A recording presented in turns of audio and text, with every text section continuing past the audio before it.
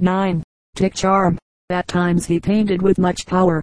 Daubigny 1817-1878 seemed more like Corot in his charm of style and love of atmosphere and light than any of the others. He was fond of the banks of the Seine and the Marne at twilight, with evening atmospheres and dark trees standing in silent ranks against the warm sky. He was also fond of the grey day along the coast, and even the sea attracted him not a little. He was a painter of high abilities, and in treatment strongly individual, even distinguished by his simplicity and directness. Unity of the whole, grasp of the mass entire, was his technical aim, and this he sought to get not so much by line as by color tones of varying value. In this respect he seemed a connecting link between Corot and the present-day Impressionists.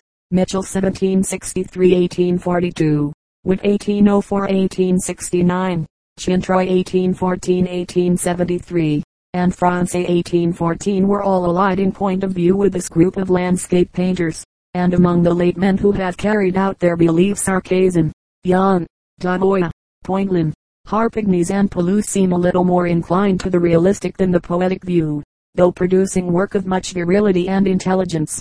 Contemporary and associated with the Fontainebleau painters were a number of men who won high distinction as painters of animals. Troyat 1810-1865 was the most prominent among them. His work shows the same sentiment of light and color as the Fontainebleau landscapists, and with it there is much keen insight into animal life. As a technician he was rather hard at first, and he never was a correct draftsman, but he had a way of giving the character of the objects he portrayed which is the very essence of truth. He did many landscapes with and without cattle. His best pupil was Van Mark 1827-1890, who followed his methods but never possessed the feeling of his master. Jack 1813 is also of the Fontainebleau Barbizon group, and is justly celebrated for his paintings and etchings of sheep. The poetry of the school is his, and technically he is fine in color at times, if often rather dark in illumination. Like Troyat he knows his subject well, and can show the nature of sheep with true feeling. Rosa Bonheur 1822 and her brother, Auguste Bonheur 1824-1884, have both dealt with animal life, but never with that fine artistic feeling which would warrant their popularity. Their work is correct enough, but prosaic and commonplace in spirit. They do not belong in the same group with Troyat and Rousseau. The peasant painters, allied again in feeling and sentiment with the Fontainebleau landscapists, were some celebrated painters of peasant life, chief among whom stood Millet 1814-1875, of Barbizon. The pictorial inclination of Millet was early grounded by a study of Delacroix, the master romanticist, and his work is an expression of romanticism modified by an individual study of nature and applied to peasant life. He was peasant born, living and dying at Barbizon, sympathizing with his class, and painting them with great poetic force and simplicity. His sentiment sometimes has a literary bias, as in his far-famed but indifferent Angels, but usually it is strictly pictorial and has to do with the beauty of light, air, color, motion, life, as shown in the Sower or the Gleaners. Technically he was not strong as a draftsman or a brushman, but he had a large feeling for form, great simplicity in line, keen perception of the relations of light and dark, and at times an excellent color sense. He was virtually the discoverer of the peasant as an art subject, and for this, as for his original point of view and artistic feeling, he is ranked as one of the foremost artists of the century. Jules Breton 1827, though painting little besides the peasantry, is no Millet follower, for he started painting peasant scenes at about the same time as Millet. His affinities were with the New Greeks early in life, and ever since he has inclined toward the academic in style, though handling the rustic subject. He is a good technician, except in his late work, but as an original thinker, as a pictorial poet, he does not show the intensity or profundity of Millet. The followers of the Millet-Breton tradition are many. The blue-frocked and Saint-Beauchamp peasantry had appeared in salon and gallery for 20 years and more, but with not very good results. The imitators, as usual, have caught at the subject and missed the spirit. Billet and Legros, contemporaries of Millet, still living, and Leroy, a man of present-day note, are perhaps the most considerable of the painters of rural subjects today. The semi-classicists, it must not be inferred that the classic influence of David and Ingres disappeared from view with the coming of the Romanticists, the Fontainebleau landscapists, and the Barbizon painters. On the contrary, side by side with these men, and opposed to them, were the believers in line and academic formulas of the beautiful. The whole tendency of academic art in France was against Delacroix, Rousseau, and Millet. During their lives they were regarded as heretics in art and without the pale of the Academy. Their art, however, combined with nature study and the realism of Courbet, succeeded in modifying the severe classicism of Ingres into what has been called semi-classicism. It consists in the elevated, heroic, or historical theme, academic form well drawn, some show of bright colors, smoothness of brushwork, and precision and nicety of detail. In treatment it attempts the realistic, but in spirit it is usually stilted, cold, and sympathetic. Cabanel 1823-1889 and Bouguereau 1825-1905 had both represented semi-classic art well. They are justly ranked as famous draftsmen and good portrait painters, but their work always has about it the stamp of the Academy machine, a something done to order, knowing and exact, but lacking in the personal element. It is a weakness of the academic method that it virtually banishes the individuality of eye and hand in favor of school formulas. Cabanel and Bouguereau have painted many incidents of classic and historic story, but with never a dash of enthusiasm or a suggestion of the great qualities of painting. Their drawing has been as thorough as could be asked for, but their colorings have been harsh and their brushes cold and thin. Gérôme 1824 is a man of classic training and inclination, but his versatility hardly allows him to be classified anywhere. He was first a leader of the New Greeks, painting delicate mythological subjects, then a historical painter, showing deaths of Caesar and the like, then an Orientalist, giving scenes from Cairo and Constantinople, then a genre painter, depicting contemporary subjects in the many lands through which he has traveled. Whatever he has done shows semi-classic drawing, ethnological and archaeological knowledge, Parisian technique, and exact detail. His travels have not changed his precise scientific point of view. He is a true academician at bottom, but a more versatile and cultured painter than either Cabanel or Bouguereau. He draws well, sometimes uses color well, and is an excellent painter of textures. A man of great learning in many departments, he is no painter to be sneered at, and yet not a painter to make the pulse beat faster or to arouse the aesthetic emotions. His work is impersonal, objective fact, showing a brilliant exterior but inwardly devoid of feeling. Paul Baudery 1828-1886, though a disciple of line, was not precisely a semi-classicist, and perhaps for that reason was superior to any of the academic painters of his time. He was a follower of the old masters in Rome more than the École des Beaux-Arts. His subjects, aside from many splendid portraits, were almost all classical, allegorical, or mythological. He was a fine draftsman, and, what is more remarkable in conjunction therewith, a fine colorist.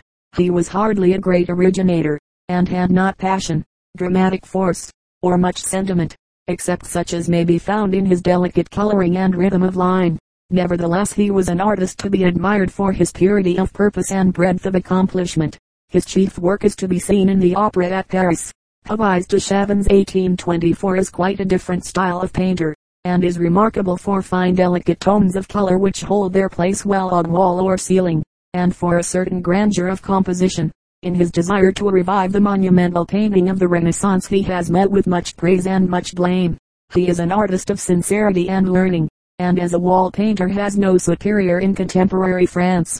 Hebert 1817-1908, an early painter of academic tendencies, and Henner 1829, fond of form and yet a brushman with an idyllic feeling for light and color in dark surroundings, are painters who may come under the semi-classic grouping.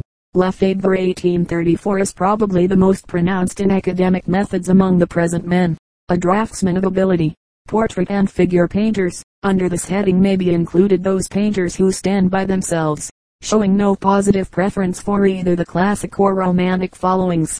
Bonnet 1833 has painted all kinds of subjects, genre, figure, and historical pieces, but is perhaps best known as a portrait painter. He has done forcible work. Some of it indeed is astonishing in its realistic modeling, the accentuation of light and shadow often causing the figures to advance unnaturally. From this feature and from his detail he has been known for years as a realist. His anatomical Christ on the cross and mural paintings in the Pantheon are examples. As a portrait painter he is acceptable, if at times a little raw in color. Another portrait painter of celebrity is Carolus Duran 1837, He is rather startling at times in his portrayal of robes and draperies, has a facility of the brush that is frequently deceptive, and in color is sometimes vivid. He has had great success as a teacher, and island all told, a painter of high rank. Delaunay 1828-1892 in late years painted little besides portraits, and was one of the conservatives of French art. Laurens 1838 has been more of a historical painter than the others, and has dealt largely with death scenes.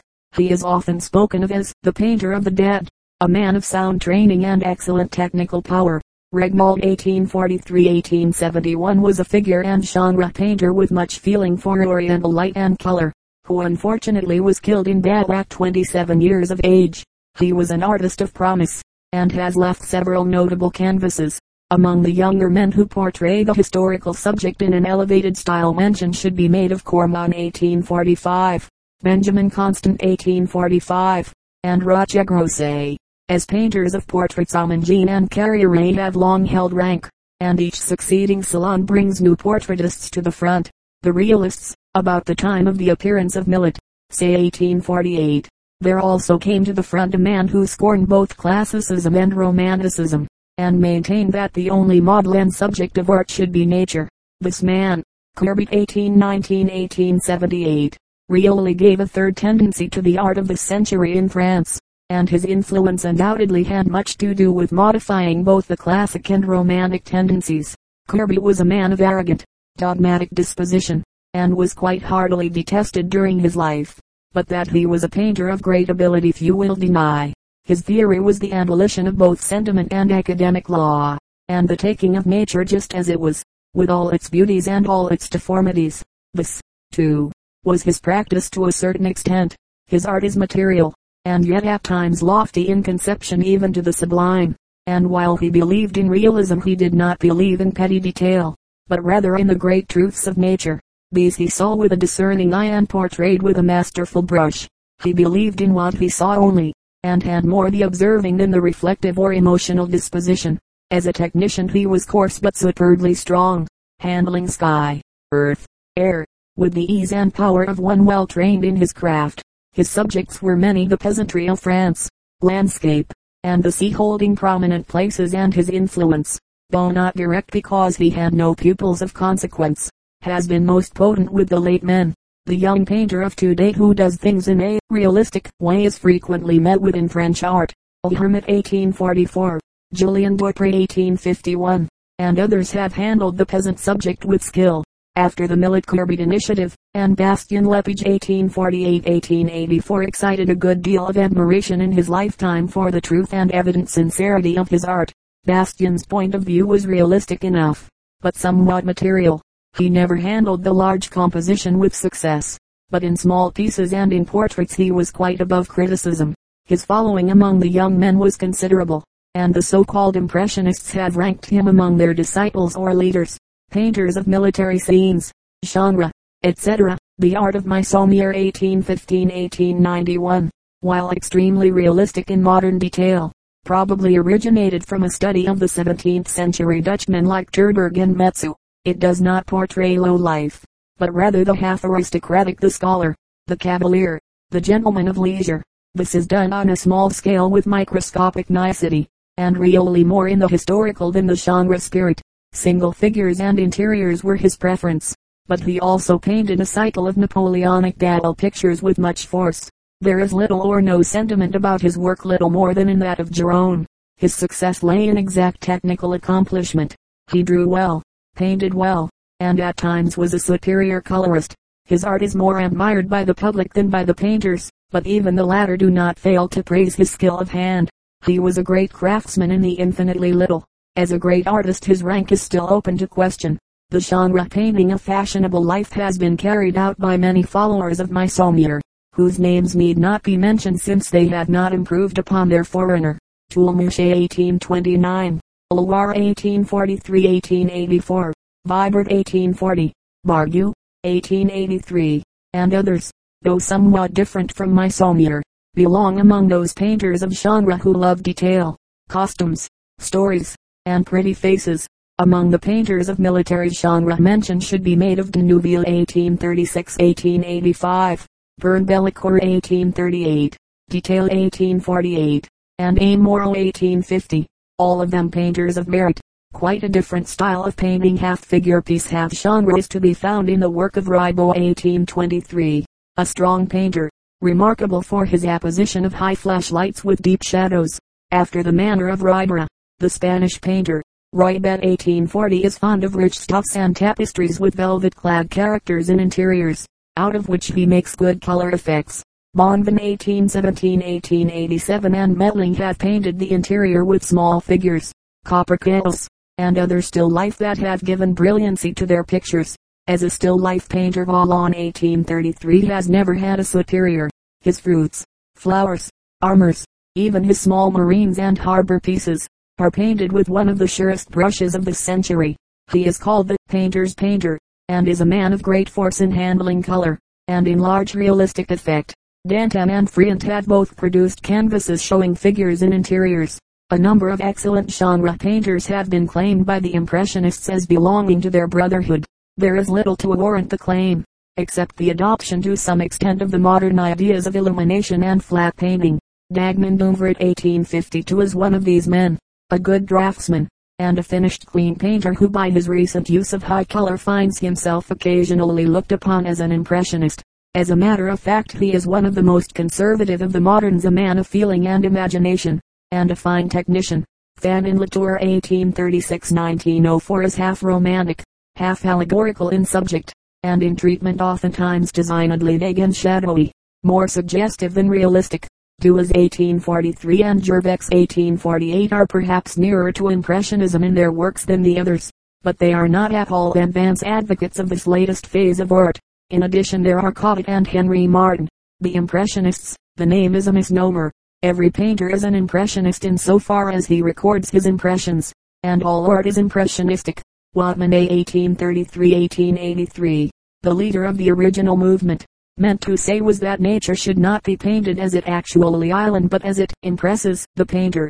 He and his few followers tried to change the name to Independence, but the original name has clung to them and been mistakenly fastened to a present band of landscape painters who are seeking effects of light and air and should be called luminists if it is necessary for them to be named at all.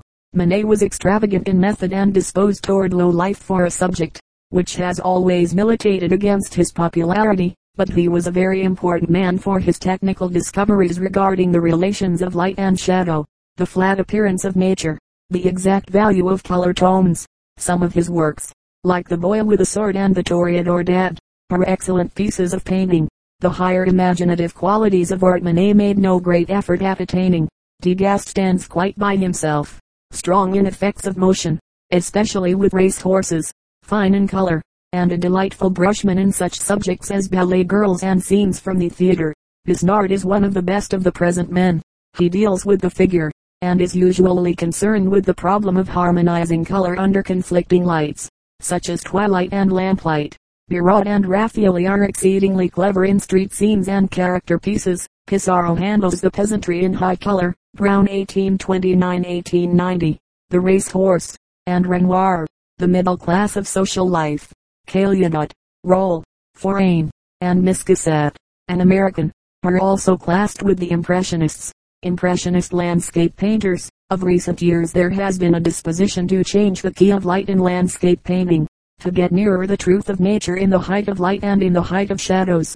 In doing this, Claude Monet, the present leader of the movement, has done away with the dark brown or black shadow and substituted the light-colored shadow, which is nearer the actual truth of nature. In trying to erase the pitch of light he has not been quite so successful, though accomplishing something.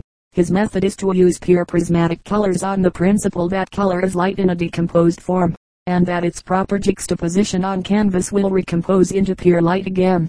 Hence the use of light shadows and bright colors. The aim of these modern men is chiefly to gain the effect of light and air. They do not apparently care for subject, detail, or composition. At present their work is in the experimental stage, but from the way in which it is being accepted and followed by the painters of today we may be sure the movement is of considerable importance. There will probably be a reaction in favor of more form and solidity than the present men give, but the high key of light will be retained. There are so many painters following these modern methods, not only in France but all over the world, that a list of their names would be impossible. In France, Sisley with Monet are the two important landscapists. In Marines, Dutton and Montagnard should be mentioned.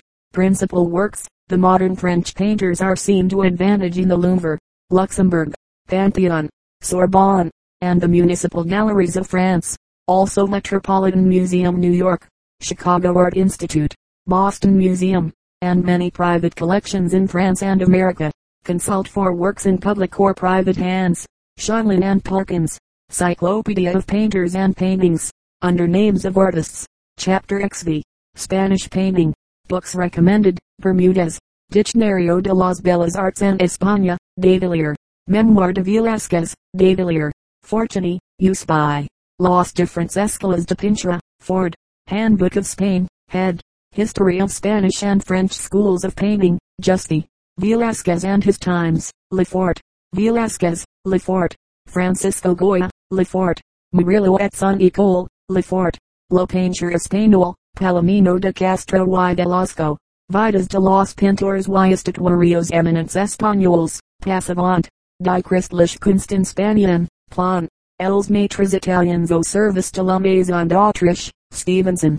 Velázquez, Sterling. Annals of the Artists of Spain, Sterling. Velázquez and His Works, Tubino. El Arte y los Artistas Contemporáneos en la Península, Tubino. Murillo, Viardot. Notices sur els principaux painters de l'Espagne, Iriarty. Goya. Semiography, etc. Spanish art motives. What may have been the early art of Spain we are at a loss to conjecture. The reigns of the Moor, the Iconoclast, and, finally, the Inquisitor, have left little that dates before the 14th century. The miniatures and sacred relics treasured in the churches and said to be of the apostolic period, show the traces of a much later date and a foreign origin. Even when we come down to the 15th century and meet with art produced in Spain, we had a following of Italy or the Netherlands. In methods and technique it was derivative more than original, though almost from the beginning peculiarly Spanish in spirit. That spirit was a dark and savage one, a something that cringed under the lash of the church, bowed before the Inquisition, and played the executioner with the paintbrush. The bulk of Spanish art was church art, done under ecclesiastical domination, and done in form without question or protest. The religious subject ruled. True enough, there was portraiture of nobility, and under Philip M. Velázquez a half-monarchical art of military scenes and genre, but this was not the bent of Spanish painting as a whole. Even in late days, when Velázquez was reflecting the haughty court, Murillo was more widely and nationally reflecting the believing provinces and the church faith of the people. It is safe to say, in a general way, that the church was responsible for Spanish art, and that religion was its chief motive. There was no revived antique, little of the nude or the pagan, little of consequence in landscape, little, until Velázquez's time, of the real and the actual. An ascetic view of life, faith, and the hereafter prevailed. The pietistic, the fervent, and the devout were not so conspicuous as the morose, the ghastly, and the horrible. The saints and martyrs, the crucifixions and violent deaths, were eloquent of the torture chamber. It was more ecclesiasticism by blood and violence than Christianity by peace and love. And Spain welcomed this, for of all the children of the church she was the most faithful to a rule, crushing out heresy with an iron hand, gaining strength from the Catholic reaction, and upholding the Jesuits and the Inquisition. Methods of painting. Spanish art worthy of mention did not appear until the 15th century. At that time Spain was in close relations with the Netherlands, and Flemish painting was somewhat followed. How much the methods of the Van Eycks influenced Spain would be hard to determine, especially as these northern methods were mixed with influences coming from Italy. Finally, the Italian example prevailed by reason of Spanish students in Italy and Italian painters in Spain. Florentine line, Venetian color, and Neapolitan light and shade ruled almost everywhere, and it was not until the time of Velázquez, the period just before the 18th century decline, that distinctly Spanish methods, founded on nature, really came forcibly to the front. Spanish schools of painting. There is difficulty in classifying these schools of painting because our present knowledge of them is limited, isolated somewhat from the rest of Europe.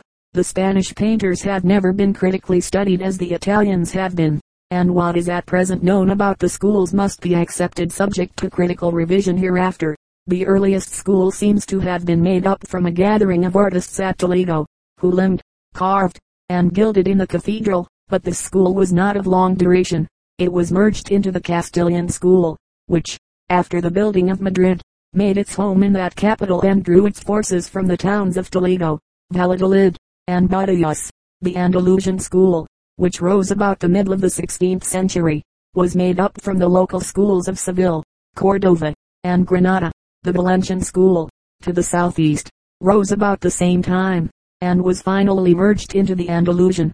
The Aragon school, to the east, was small and of no great consequence, though existing in a feeble way to the end of the 17th century. The painters of these schools are not very strongly marked apart by methods or school traditions, and perhaps the divisions would better be looked upon as more geographical than otherwise. None of the schools really began before the 16th century, though there are names of artists and some extant pictures before that date, and with the 17th century all art in Spain seems to have centered about Madrid. Spanish painting started into life concurrently with the rise to prominence of Spain as a political kingdom. What, if any, direct effect the maritime discoveries, the conquests of Granada and Naples, the growth of literature, and the decline of Italy, may have had upon Spanish painting can only be conjectured, but certainly the sudden advance of the nation politically and socially was paralleled by the advance of its art. The Castilian school, this school probably had no so-called founder. It was a growth from early art traditions at Toledo, and afterward became the chief school of the kingdom owing to the patronage of Philippi and Philippi. At Madrid, the first painter of importance in the school seems to have been Antonio Rincon 1446-1500. He is sometimes spoken of as the father of Spanish painting, and as having studied in Italy with Castagno and Ghirlandaio, but there is little foundation for either statement. He painted chiefly at Toledo, painted portraits of Ferdinand and Isabella, and had some skill in hard drawing. Berruguete 1480-1561 studied with Michelangelo, and is supposed to have helped him in the Vatican. He afterward returned to Spain, painted many altarpieces, and was patronized as painter, sculptor, and architect by Charles V. and Philippi. He was probably the first to introduce pure Italian methods into Spain, with some coldness and dryness of coloring and handling. Becerra 1520-1570 was born in Andalusia, but worked in Castile, and was a man of Italian training similar to Berruguete. He was an exceptional man, perhaps, in his use of mythological themes and nude figures. There is not a great deal known about Morales 1509-1586, called the Divine, except that he was allied to the Castilian school, and painted devotional heads of Christ with the crown of thorns, and many afflicted and weeping Madonnas. There was Florentine drawing in his work, great regard for finish, and something of Correggio's softness in shadows pitched in a browner key. His sentiment was rather exaggerated. Sanchez Cielo 1513-1590 was painter and courtier to Philippi, and achieved reputation as a portrait painter, though also doing some altarpieces. It is doubtful whether he ever studied in Italy, but in Spain he was for a time with Antonio Moro, and probably learned from him something of rich costumes, ermines, embroideries, and jewels, for which his portraits were remarkable. Navarrete 1526-1579, called El Mudo, the Dumb One, certainly was in Italy for something like 20 years, and was there a disciple of Titian, from whom he doubtless learned much of color and the free flow of draperies. He was one of the best of the middle period painters. Theodo Capulli 1548-1625, called El Greco, the Greek, was another Venetian-influenced painter, with enough Spanish originality about him to make most of his pictures striking in color and drawing. Tristan 1586-1640 was his best follower. Velázquez 1599-1660 is the greatest name in the history of Spanish painting. With him Spanish art took upon itself a decidedly naturalistic and national stamp. Before his time Italy had been freely imitated, but though Velázquez himself was in Italy for quite a long time, and intimately acquainted with great Italian art, he never seemed to have been led away from his own individual way of seeing and doing. He was a pupil of Herrera, afterward with Pacheco, and learned much from Ribera and Tristan, but more from a direct study of nature than from all the others. He was in a broad sense a realist, a man who recorded the material and the actual without emendation or transposition. He has never been surpassed in giving the solidity and substance of form and the placing of objects in atmosphere, and this, not in a small, finical way, but but with a breadth of view and of treatment which are today the despair of painters. There was nothing of the ethereal, the spiritual, the pietistic, or the pathetic about him. He never for a moment left the firm basis of reality. Standing upon earth he recorded the truths of the earth, but in their largest, fullest, most universal forms. Technically his was a master hand, doing all things with ease, giving exact relations of colors and lights, and placing everything so perfectly that no addition or alteration is thought of. With the brush he was light, easy, sure. The surface looks as though touched once, no more. It is the perfection of handling through its simplicity and certainty, and has not the slightest trace of affectation or mannerism. He was one of the few Spanish painters who were enabled to shake off the yoke of the church. Few of his canvases are religious in subject. Under royal patronage he passed almost all of his life in painting portraits of the royal family, ministers of state, and great dignitaries. As a portrait painter he is more widely known than as a figure painter. Nevertheless he did many canvases like the Tapestry Weavers and the Surrender at Breda, which attest his remarkable genius in that field, and even in landscape, in genre, in animal painting. He was a very superior man. In fact Velázquez is one of the few great painters in European history for whom there is nothing but praise. He was the full-rounded complete painter, intensely individual and self-assertive, and yet in his art recording in a broad way the Spanish type and life. He was the climax of Spanish painting, and after him there was a rather swift decline, as had been the case in the Italian schools. Mezzo 1610, 1667, pupil and son-in-law of Villa,